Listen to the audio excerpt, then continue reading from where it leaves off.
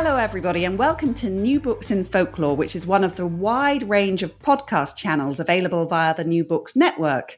I'm Rachel Hopkin, and I'm one of the hosts of the channel. And today our guest is Marcia McDowell, and she's going to be talking about Quilts and Health, a new book which is the result of a collaboration between Marcia and two of her colleagues. Marcia McDowell is Professor of Art, Art History and Design at Michigan State University and Curator of Folk Arts at the university's museum. Her colleagues on this project are also based at Michigan State University.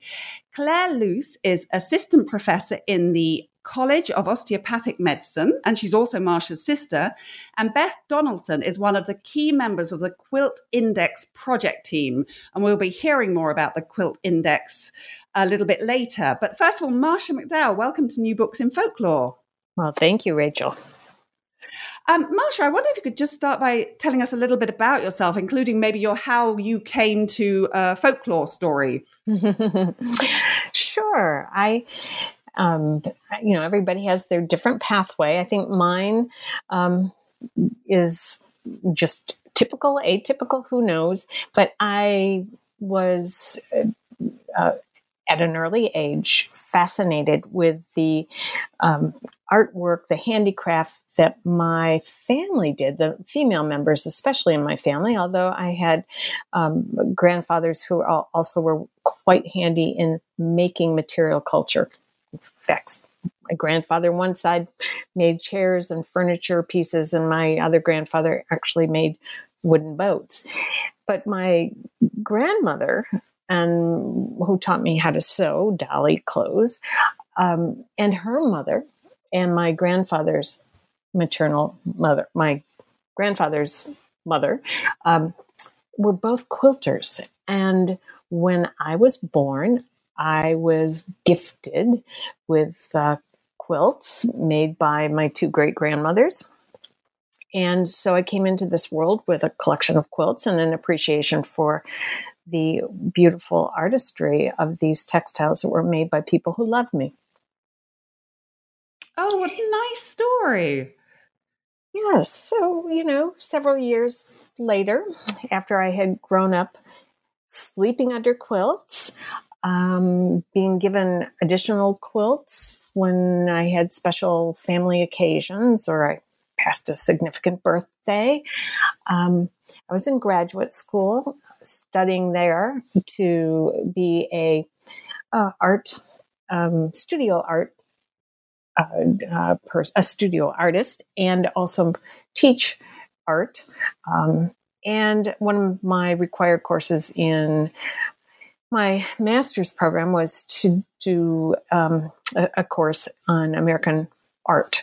And the person who was the instructor of that course wanted special proposals for extended projects. And so I came in, trotted into his office and said that I would really like to do an extended paper on the quilters in my family and do an analysis of their design and why they quilted and what meaning it had for them and where they got feedback on the aesthetic qualities. And he said, you need to choose another topic. That is not a very good topic for an art history course. I was furious. Wow. I was furious. And I said, okay, I'm going to drop the class. And that just lit the fire under me. So many, many, many years later, I am still doing investigations of quilts, their meaning, why people do them, why so many people do them. And I still see so many avenues for interrogation that need to be followed up on. And so, yeah, that's my story. Right. Which leads perfectly into this book. But before we get to the book, I just want to ask you if you have a kind of like particular definition of folklore, because sometimes people come to this podcast and wonder why we're talking about the subject that we're talking about. Now, that's not so much going to be so much the case with quilting, because I think people will see that as a traditional folkloric craft. But I was curious to know if you had some kind of little definition that you use. Well, essentially, I think that folklore is the sharing of knowledge, beliefs, skills, behavior that's shared from one person to another in contexts and communities for which this particular body of knowledge and beliefs, etc., has deep meaning. And within those communities, that sharing of knowledge cultivates a sense of shared identity. It connects members to each other, and it helps to sustain and define those communities and even perpetuate them. So that's my, in a nutshell, description of folklore. So tell us about how Quilts and Health came about. And if as part of that introduction, you can also tell us about the Quilt Index, that would be great. Well, the I think I've just mentioned that I've been investigating quilt studies for many, many years now. And so, as one does, you keep running files on different topics. And so over the years, of course, I knew about some quilts that were related to health and well-being, and they went into those file folders. But it wasn't until my sister was asked to organize a panel on arts and health for Art Prize in Grand Rapids. And she tapped me, knowing how many years I'd been investigating quilts. And she said, certainly, you must have something you could present on quilts and health for this obligation of mine. I went home that night. I said, okay, let me just see what I have first. And I dipped into some of my files and I called her immediately and said, oh my gosh, I cannot believe how many threads of information I have. It's actually several fat folders. And after all these years, why have I not realized how deep and rich a territory this is to investigate? So long story short is that she and I did do a panel presentation in Grand Rapids, and even the person who was introducing me, who was a doctor who thought he had nothing to do with quilts, was sharing a personal story of him getting a quilt and being part of making a quilt for a daughter who had a severe heart problem. And he said, I'm convinced. He says, you've got a wonderful topic here. Right. So what was your next step? Well, the next step is that we did another presentation at another event, and then we got serious about starting to read as many refereed journals that we could in the art world, art history world, health world. So we were looking for any articles that could show in if possible, a systematic research that had been done to test the presence of quilts as a factor in health and well-being. And we were looking at journals like Journal of Occupational Therapy or Journal of Nursing or Applied Nursing, it was looking at some journals that I, as a folklorist, typically was not looking at. And we were finding bits and pieces of good research that had been done, but only a small handful had really looked at quilts.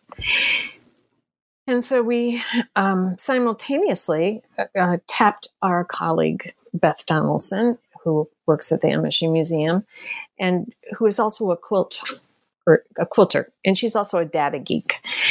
She tagged some Google searches so that every week we were looking at articles that appeared in newspapers or local newscasts that somehow had the word quilt and health and well-being in it. And every week we were sharing with each other these articles, and they started then falling into categories of traditions and behaviors in both personal and community. So eventually, when we had read like 800 or 1,000 of these personal anecdotes and also had done some interviews ourselves, we were beginning to see a sense of how an investigation of quilts and an analysis of quilts and health and well-being could take place. So the Quilt Index predated this project. Yes, when you were putting in data for that, were you putting in any information about maybe? Yes, well, good question. We did. The Quilt Index is a digital repository of images and stories and technical information about quilts. And to date, we have about 80,000 quilts that are in that digital repository. And those are drawn from public and private collections now around the world. The Quilt Index will continue to grow with the data that goes into it. It's mostly a community scholar-based contribution of data that goes into it. And then we've got search tools and a number of tools for user engagement with the Quilt Index. And so one of the categories that we tag data about is function. And now we are now tagging things for health and well-being.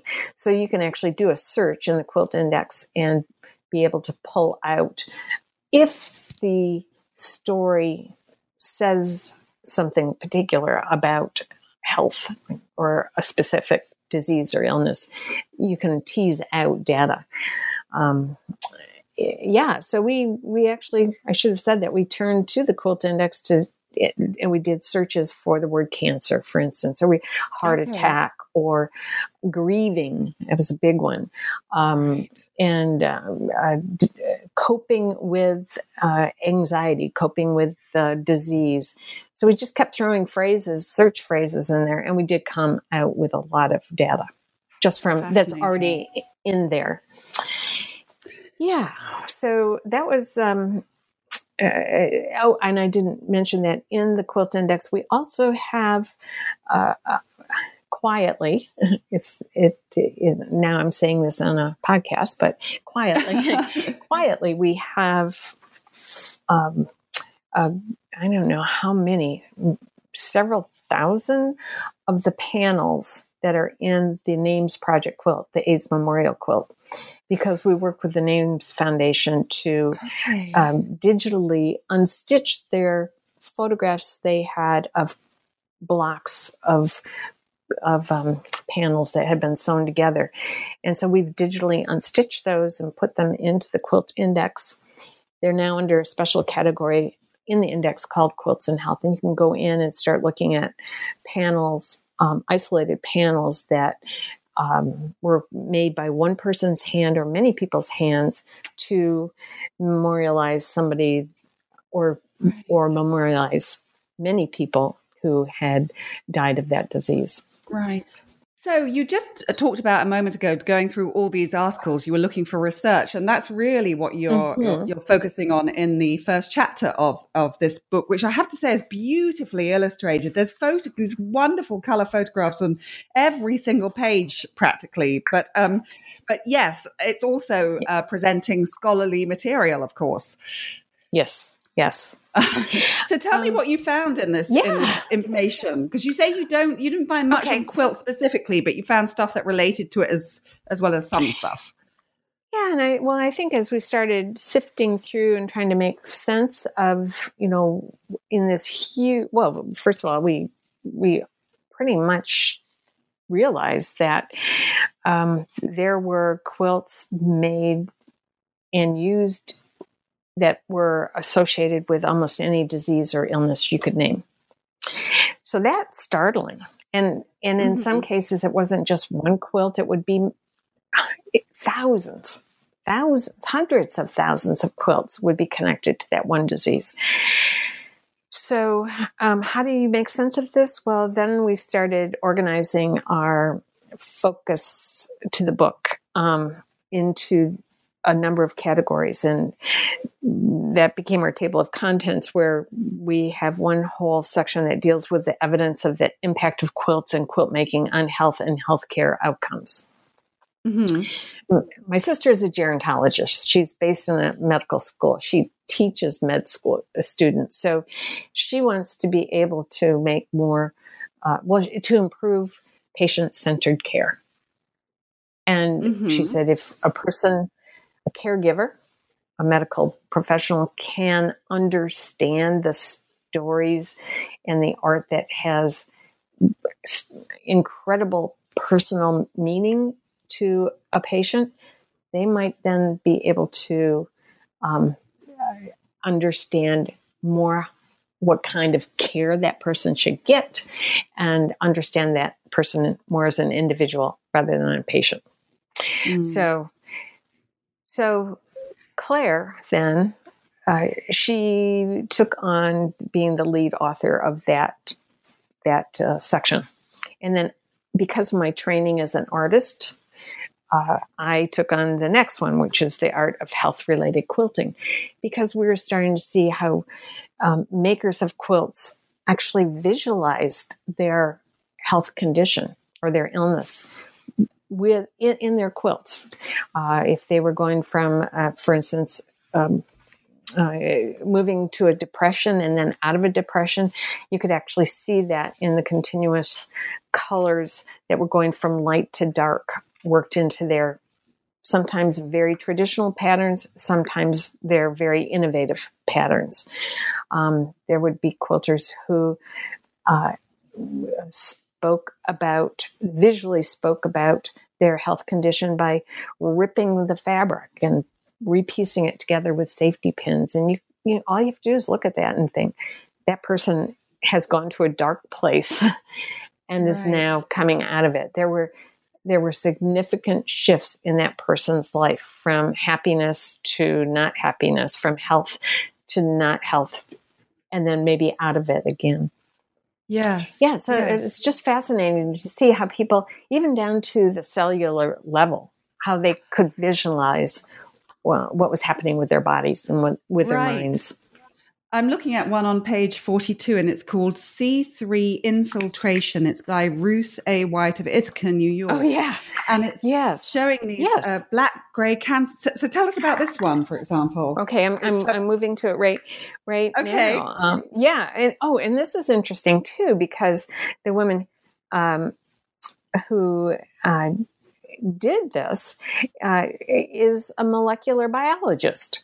And that was another surprising thing, is the number of people from the health professions, nurses, scientists, molecular biologists, pediatricians, were themselves using quilts as a way to express their own identity or their own conditions with health and well-being. Yeah, so this one, she writes, she uses the visual tools of science in her quilts, which depict nebulae, cells, lunar phases, petroglyphs, waves, Sudoku, and cancer. When she learned that she had advanced appendix cancer in 2009, the scientific part of my brain kicked in, and I became curious. And she turned to quilting to make sense of her illness, and creating a series of art quilts that she calls the Cancer Quilts. So, it's a beautiful piece of work as well. I mean, it's really very striking visually. Visually, it's just gorgeous. And at first glance, you would not know that piece is connected to a very heartfelt story related to health and well-being. And I think that's where my, I am in an art history program department, but this is where my folklore kicks in. I can respond to this as a visual item, and I love the colors, the arrangement, the textures in this particular piece, but you can't understand this piece without knowing the story. Right. I could make up a lot of things about that piece. Yeah, but you have to know that, that maker's story. Yeah. Yeah, and then there's other pieces that are diaries, but they're written out in quilt form. Oh, yes. And I mean, and again, it's not just one person who did that. Scores of people have done these visual diaries that tracked either their own personal experience with a health condition or tracked their journey being a caregiver to somebody else. Right. There's this historical quilt. I mean, I'm sure there's many historical quilts. This one particularly caught my eye. It's called the Lemoyne Star. It's by Rebecca Brickley, and then on the other page you've got a picture of Jacob and Rebecca Brickley. And the quilt was made in 1866. Yes, and that one is actually in the collection of the Michigan State University Museum, and that was brought by Rebecca. In New York, she discovered she had cancer, and so she rode in a wagon, journeyed here with her husband, making that quilt. It was her way of coping on that trip, and she knew she was dying, and that became the evidence of her struggle along that way. And it's never been used. Her husband didn't want it to ever be used. Right, so it's still right. And and you look at that quilt, and there's no way you would think that had anything to do with health and well-being, because it's just a typical traditional pattern. It's, many quilts are made in that pattern, so it's like a ho hum kind of quilt. Well, it's a beautiful quilt, but it's a ho hum pattern, right? As opposed to the one that I just was talking about, that is a created original creation. And I noticed that one other thing you point out is quite often people are using material from clothes that belong to somebody they've lost in order to express. Yes. Oh, yes. And that again is certainly that has decades of history associated with that tradition in quilt making, that people use bits of fabrics of recycled clothes that were worked into a bed cover that people slept under, and they knew whose clothes they were. And you would think about those people. I'd love to share a little story here. Claire's research assistant, Katie Hansen, she and her husband had a special needs daughter who lived with them until she died, and at age 25. And one of her caregivers made a quilt for Katie and her husband, Eric. And here's what this says. Katie wrote about it. It includes Laurel's favorite shirts, pajamas, jeans, and more. Each piece of clothing has a different history and holds powerful memories for us, representing a cherished moment, events, or feelings. We bring the quilt to our grief therapy sessions and lay it over our laps. The textures, colors, and memories bring Laurel's spirit close to us in a way that's difficult to explain.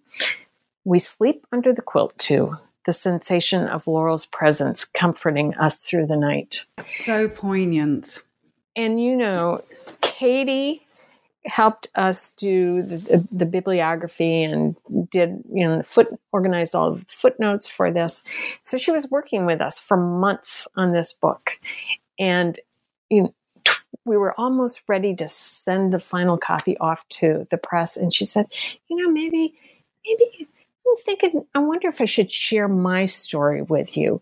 And we, Beth and Claire and I all said, oh my God, that has to be in this book. You have had a hand in this book, but that story is just so illustrative of the deep meanings that this has for individuals. Yeah. And it seems so bittersweet as well, that constant memory. I mean, and just, I don't know, it's difficult to even fathom what that feels like. Yes. Well, and now you could Google memory quilts or memorial quilts, and you will easily find lots of businesses, especially in the Etsy world, of individuals who are offering their services to people. And they say, if you want to bring me the clothes from your deceased loved person, I'll work with you to make it into a quilt. Right. Yeah. So actually, that brings us very neatly on to the next chapter, which is about individual experiences of health and well-being through quilt making. So this is the whole chapter on people's personal experiences manifested in relation to quilt making. Can you tell us a little bit about some of the stories in this one, maybe? Yeah, I think, I can talk about one of the quilts in there that is, I think, Claire loves this one. It's called Nevelyn. It's also owned by the Michigan State University Museum. It was made by a woman named Linda Hoff as a tribute to her grandmother. And so this is a granddaughter making a quilt about her grandmother's condition. The quilt shows the impact of Alzheimer's disease on an individual and the value of the quilt to memorialize and recall a person's life, a loved one's life. So this quilt was actually made by Linda Hoff to honor her grandmother, but also she donated it to the Alzheimer Art Quilt Initiative, which I can tell you about in a second, which was to be sold at an auction to raise funds for research on the disease. But here's Linda's story. In 1999, Grandpa died. Then Grandma was diagnosed with Alzheimer's. The woman who sits in the nursing home today has no memories of friends or family or the special things that she and her husband did, especially for this time in her life. Nevelyn was once lively and vibrant. In the end, only a ghost of her former self remains. There are 868 small squares in the border. They speak of so many things in my grandmother's life: the fabric that she worked with to make clothes and quilts, her attention to small details, her desire that things be done the right way, and her love of color. They also symbolize all of her memories, funny stories, sad times, the trips she took, and the things she has done. All the little pieces of her life are now lost to her forever. So this is one artist's experience of a disease, as it impacted the life of a loved one, her grandmother. And in this quilt, you can see her grandmother, Nevelyn, is photo screened onto fabric in vibrant, full 4 colors in the first of 9 blocks. But then gradually in each block, the artist has faded the fabric so that by the 9th block, you see just a faint outline of her grandmother. So that's a way of both visualizing illness, but it's also, the story around it with all of the little colorful fabrics that represent so much about her grandmother's life. Right. So that's on page 94 and 95, that quilt and the quote about it. Excuse me. You just mentioned something there. Go ahead. Sorry. No, you go ahead. Well, this is another quilt that I love, and Claire has used this in teaching, and she shows an image of this quilt. It's called My Friend is Bipolar, and it's by a Michigan artist named Lori Cisse. And on one side of the quilt panel, and this is not a quilt intended for a bed, it's a quilt intended as wall art. She has a picture of a woman who is obviously stressed. It's a facial portrait of a woman who's very stressed looking, her face is all tight. And then the other side of the quilt, it's a very happy person, eyes brightly open and smiling. And Claire, when she teaches, she says, can you guess what disease is being depicted here? And often people do guess it. It's a bipolar. Yeah. Woman. So yeah. And that's on page 88. I'm not sure that I would have guessed that, actually. Mm-hmm. Maybe I don't think enough in those kinds of terms. What else have we got in this chapter? There's so many lovely ones. It's difficult to know where to stop. It is. Yeah, well, here's another one. It's on page 78. It's called The Beat Goes On by Ricky Timms. Ricky Timms is a well-known male artist, and he himself, at age 44, he's a musician and a professional quilt artist. He had triple heart bypass surgery, and yet within days of his surgery, he needed to be active again and to sew. So he created this design, which is a vibrant heart with made of all kinds of little pieces of hand-dyed colorful fabric. And the title was drawn from the song made famous by Sonny and Cher, and The Beat Goes On. And so for him, Ricky Timms, it was a symbol to commemorate his own health event. Right. And it's another really striking looking one with huge, great heart and these amazing, it's actually an incredible piece of work. The reproduction's gorgeous. Yes, they did it just, Indiana University Press just did a beautiful, beautiful job on this.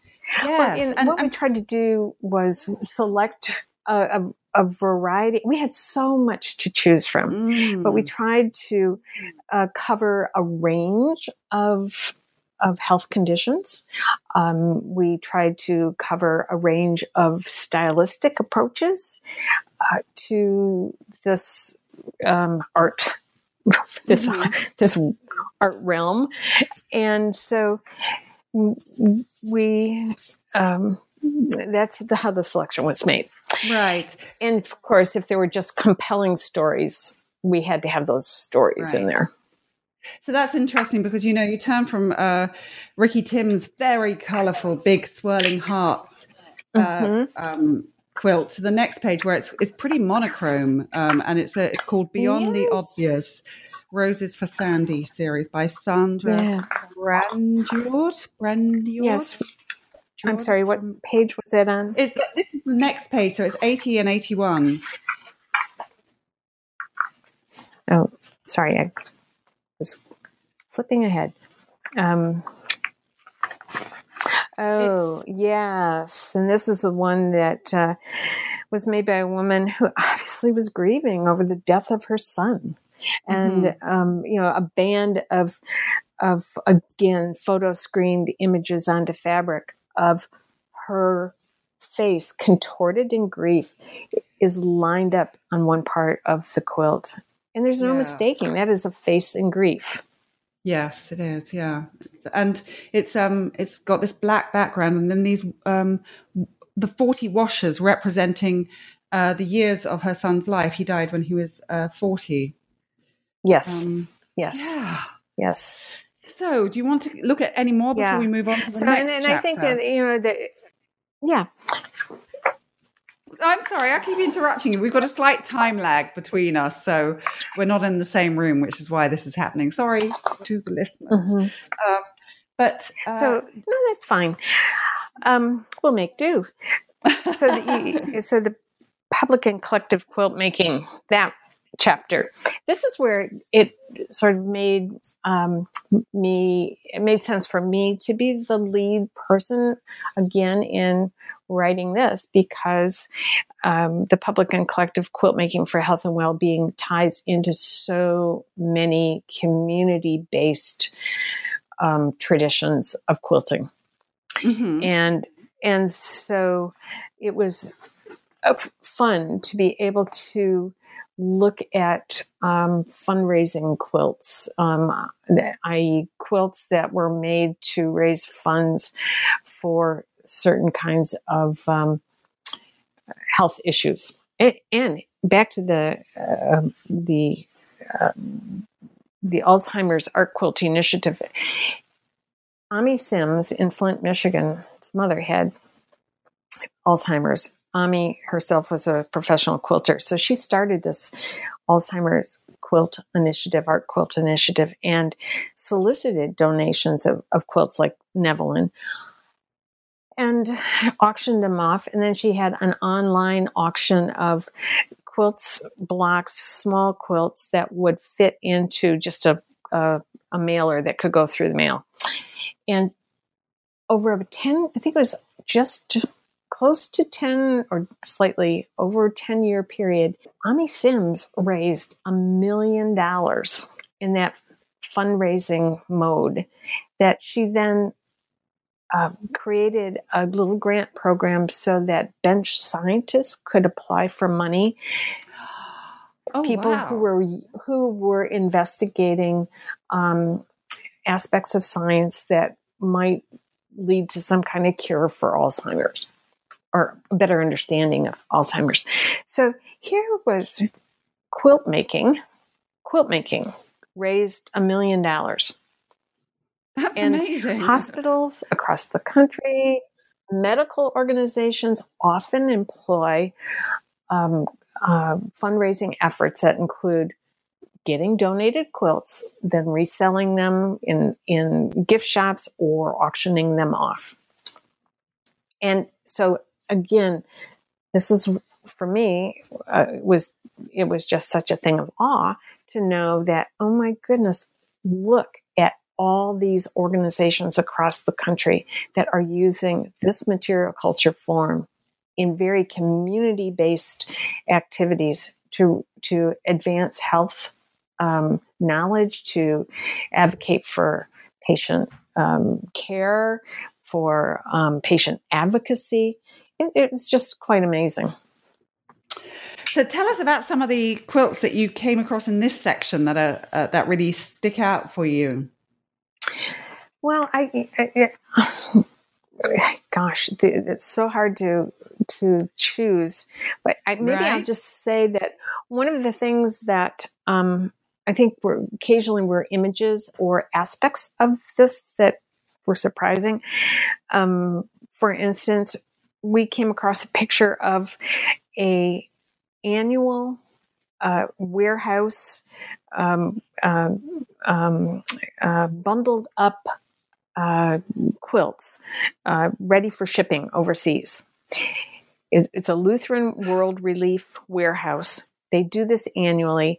It's thousands of quilts. The stacks of bundled up quilts tower over the people, and all of this goes into a shipping container, and all of them are donated, and all of them provide warmth and comfort to people around the world. So just seeing visually that quilt and seeing those stacks of, seeing this photograph and seeing these stacks of quilts with 3 people from the Lutheran World Relief warehouse is mind-boggling. And that's this just is one organization. Yeah, it's just one organization. 127. Yes. Mm-hmm. 127. If anybody's got the book and wants to take a look at that, and then there's another. There's the AIDS Memorial quilt. Certainly that had always been filed in my little health and quilt file. It is the single largest quilt related to arts and health and well-being. And it's, of course, patient advocacy. You don't put it on the National Mall unless you're trying to draw attention to AIDS, and lobby. When was this all laid out? When was it all laid out? I'm not, it's been laid out 2 or 3 times. I think once in its entirety at that time, but it is too large now to lay out on the mall. But it was, I think almost all of it was laid out in sequences at the 2012 Smithsonian Folklife Festival. Okay. And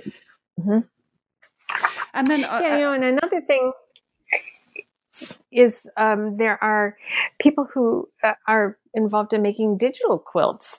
So, using the whole tradition of quilting, individuals working on behalf of advocacy or education from all kinds of different sectors of the health field are in, especially those who work with individuals who have lost a person or lost, a part of their body, are doing digital memorial quilts. So people make a digital block with some information about a donor, like an eye donor, and send it to the eye donor education site, and they post it up, and pretty soon you have a number of blocks that have been created and donated, and these organizations create online digital quilts. And that to me is fascinating, and I think warrants a lot more investigation. One story I liked from this chapter in particular was this picture of a young boy with his father looking over him whilst he's working at the sewing machine. This is on page 125. Well, I think you like it because it's connected to England. Oh, no. But yeah, that's true. So tell us about this. The young boy is making quilts for premature babies, and at Guy's Hospital, babies who are at Guy's Hospital in London, England, where he himself was a premature baby when he was born. And so while he was in neonatal unit himself, his parents stayed next door in one of those Ronald McDonald houses where they were presented with a baby quilt made by a woman who was a midwife and social worker. And this young man, his name is Jackson Cloyd. His mother died of cancer, and her son, Jackson, knew that the quilt was one of his mother's treasures, and that by making quilts for other babies, he would honor her memory. Isn't that lovely? I love that. Yes. And you see this picture of him. He's working very hard at the sewing machine. His father is standing proudly looking at his father with his Morehouse College, T-shirt over him. Yes, it was. So in the last and I think, on page... Oh, I'm sorry. No, I interrupted you again because this time lag. You go ahead. I know. I was just going to say that on page 141 and 145, 143, you'll see, first of all, these are all military connected. And the fact that there are quilt groups, or there are organizations who are soliciting quilts, making quilts for veterans of wars, making them for people who are serving in the military right now. There are organizations that are making quilts for the comfort of the families who are left behind because their family members are serving in the military. And this one picture on page 141 is called the Camel Quilts Project. One of the members of that platoon, I guess, that's shown on this page, all in their camouflage fatigues. They're all holding quilts that are made out of camouflage material. One of them received such a quilt from, I think, their mother, and then everyone wanted them. And they can march along, in the desert with that, camouflage quilt on, rolled up in a bundle on their back, and, it'll blend in, as opposed to being given another bright, quilt of fabrics. Yeah. Yeah. So and then there's a whole Quilts of Valor project where veterans of wars are presented with quilts in ceremonies across the country. And this is one of those tagged Google searches that we kept seeing over and over again. And mostly men who are gifted with these quilts, but they are veterans often who think nobody's paid any attention to what I did in terms of service for my country. And there are so many stories associated with how deeply meaningful getting this quilt from somebody they don't know, but somebody acknowledging their service to the country has become. And then on page 145, it's sort of restorative justice. There's a growing number of quilt making activities, organized activities in prisons. And this photograph shows 4 men in prison garb holding up 2 of their quilts that they've made in prison. And they make quilts that are then given away to kids with cancer, kids in the hospital, local hospitals, community seniors centers, hospice homes. And so these prisoners are being able to, have a sense of agency and worthwhile time spent in this creative activity. And they know that they're making a difference in the outside world. I love it. Mm-hmm. So that brings us to the last chapter, which is about quilts in healing environments and clinical care situations. Yes, and I think, again, Claire was the lead person here because she works in College of Medicine.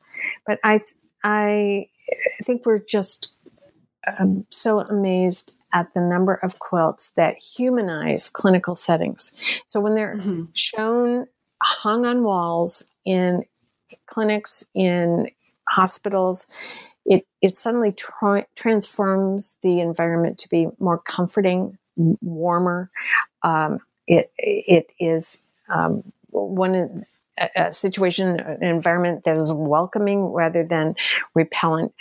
And it's tremendously important to take these sterile environments and make them more humane for the patients and also for the caregivers and the loved ones who come and tend to their loved ones.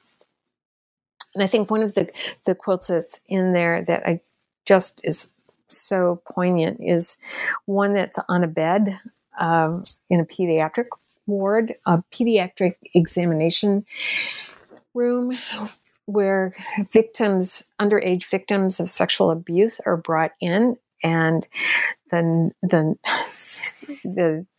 this is in Illinois, and this members of Quilters Guild make quilts now to cover that bed, that examination bed. And they also make a little teddy bear, and they make a decorative pillow. And so each child, after being a victim who has to come in and undergo an examination, can see that as a friendlier environment, and then they can take that quilt home and the teddy bear and the pillow. Oh, that's lovely. Mm-hmm. I'm curious, at the end of this, creating this book, did you come to any, do you know why quilts? Yeah, well, there are some of the people whose stories we gathered actually speak to that. They say it's the handmade quality of it. It's the fact that when a quilt is given to another person, that person knows that somebody who cares invested time and energy and creativity in it. It's not like giving a store-bought blanket. You can buy a blanket and provide warmth for a person. But by making something that's handmade, you are conveying that there is an actual person who seriously cares about your condition. And in receiving quilts, we read so often that people said it was like getting a hug, a physical hug. They take the quilt, and if it's a bed-sized quilt, if it's intended for a bed, because some of the things I've been talking about were always intended as wall hangings. But if it was intended for a bed or a lap cover, they just immediately take that and wrap it around themselves. And they take comfort in that. Yeah, I can see that. Definitely. And can I share? Do we have enough time to share? Absolutely. A personal story? Okay. Yes, please. So I wrote about it in the preface to the book, and that is our interest in quilts in health and well-being sort of galvanized in two moments of time. One is when my sister and I were visiting my mom, who had a hip replacement, and she was in the hospital. And so we were just spending hours in the day while she was recovering. And so we were playing, by that time, little games with hospital personnel. Anybody who came in the room, we would challenge them, tell us a disease or an illness you think cannot be connected to quilts. And then they'd leave. We'd sit there, we'd be Googling and sharing funny stories about what we were finding, and always finding things. Even as Claire said, somebody came in and said, well, certainly there's nothing about irritable bowel syndrome in quilts. And next time that person comes in, we were saying, oh no, there's like this huge, international program for irritable bowel syndrome victims who, express their feelings about their living with this condition, and put in patches, and then the completed quilt is used in education.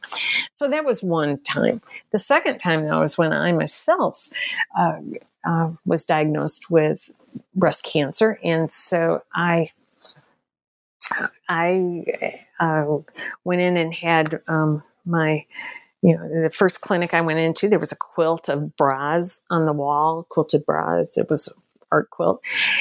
When I was in the hospital, in the hallway, there were quilts. And then when I started with chemotherapy, I was sitting in the drip chair and hooked up to the machine, and the nurse comes up in front of me and says, oh, I see you're a new patient and you can pick one of these. And she had 2 shopping bags in her hand. I said, well, what is it? She said, well, just choose one and open it. Well, it was this beautiful lap quilt. And I hadn't shed a tear about my condition until that moment. And I went, oh my God, do you know what my research is? And it turns out that a woman in the Lansing, Michigan area, Bobby Slider is her name, she had been accompanying a good friend into that clinic and knew it was physically cold, visually cold, and she was a quilter, so she made a quilt for her friend, and then she's endeavored to make a quilt for every new patient that comes into that clinic. And so to me, it was bringing it immediately personally home. And and there is made us more dedicated. Yes. And you obviously sent this lady a donation, and she's written this note saying, dear Marsha, there are no words to express my thanks to you for your contribution to my passion. I know. And it was her gift to me. Yes. So, yeah. No, that's a really very touching story. I wasn't sure whether I should ask you about it, but yes. Well, and then let me just share one more story, and it was personal, because my mother, who had played a role, and she herself is a scholar, in 2012, the same year I had breast cancer, my mother was diagnosed with pancreatic cancer, and within 2 weeks she was transferred to a hospice room. And there, as I've written in the afterword of this book, surrounded by her husband, children, including myself, and close family, she was covered in 2 family quilts, one that was made by her maternal grandmother as a present for her wedding, and the other pieced by her great-grandmother, quilted by her grandmother, and bound by her mother. And in her final hours of life, these precious textiles, we feel, must surely and silently have given her both physical warmth and spiritual comfort. Absolutely. Yeah. That's a beautiful way to end our interview. So thank you so much. We're running out of time. Is there something you'd like to tell us that you're working on now before we leave you? Well, several small projects on quilts, and Claire and I have just finished a chapter for a book by a folklore colleague of essays about certain aspects of expressive culture and aging. And in our book, in this book, Quilts and Health, we're surprised at how many people, men and women, who were of the older old age, like category that's of one of the fastest growing populations in this country and in a number of other countries, 80 years older. So we kept coming across stories of people who are in their 80s, 90s, hundreds, who were making not just one quilt a year, but hundreds of them. And so, thinking about aging and that sense of agency and having personal worth and having validity from your community, however you define it. That's what these quilters are doing. And so what book is this chapter going to appear in? Well, it's John Kay he is the editor, and I failed to have the title in my head at the moment, but it should be out shortly. Listeners should not watch this space, but listen to this space, because it may be featured in the future. Yes, I would hope so, because he's got such a beautiful range of how elderly have expressive lives. Right. Great. Well, thank you so much, Marsha McDowell, for taking part in this New Books in Folklore podcast. Thank you. And this podcast is just one of hundreds available on the New Books Network. I am minded to tell our listeners. So, yes, Marsha, thank you, and have a lovely rest of day. Oh, thank you so much, Rachel.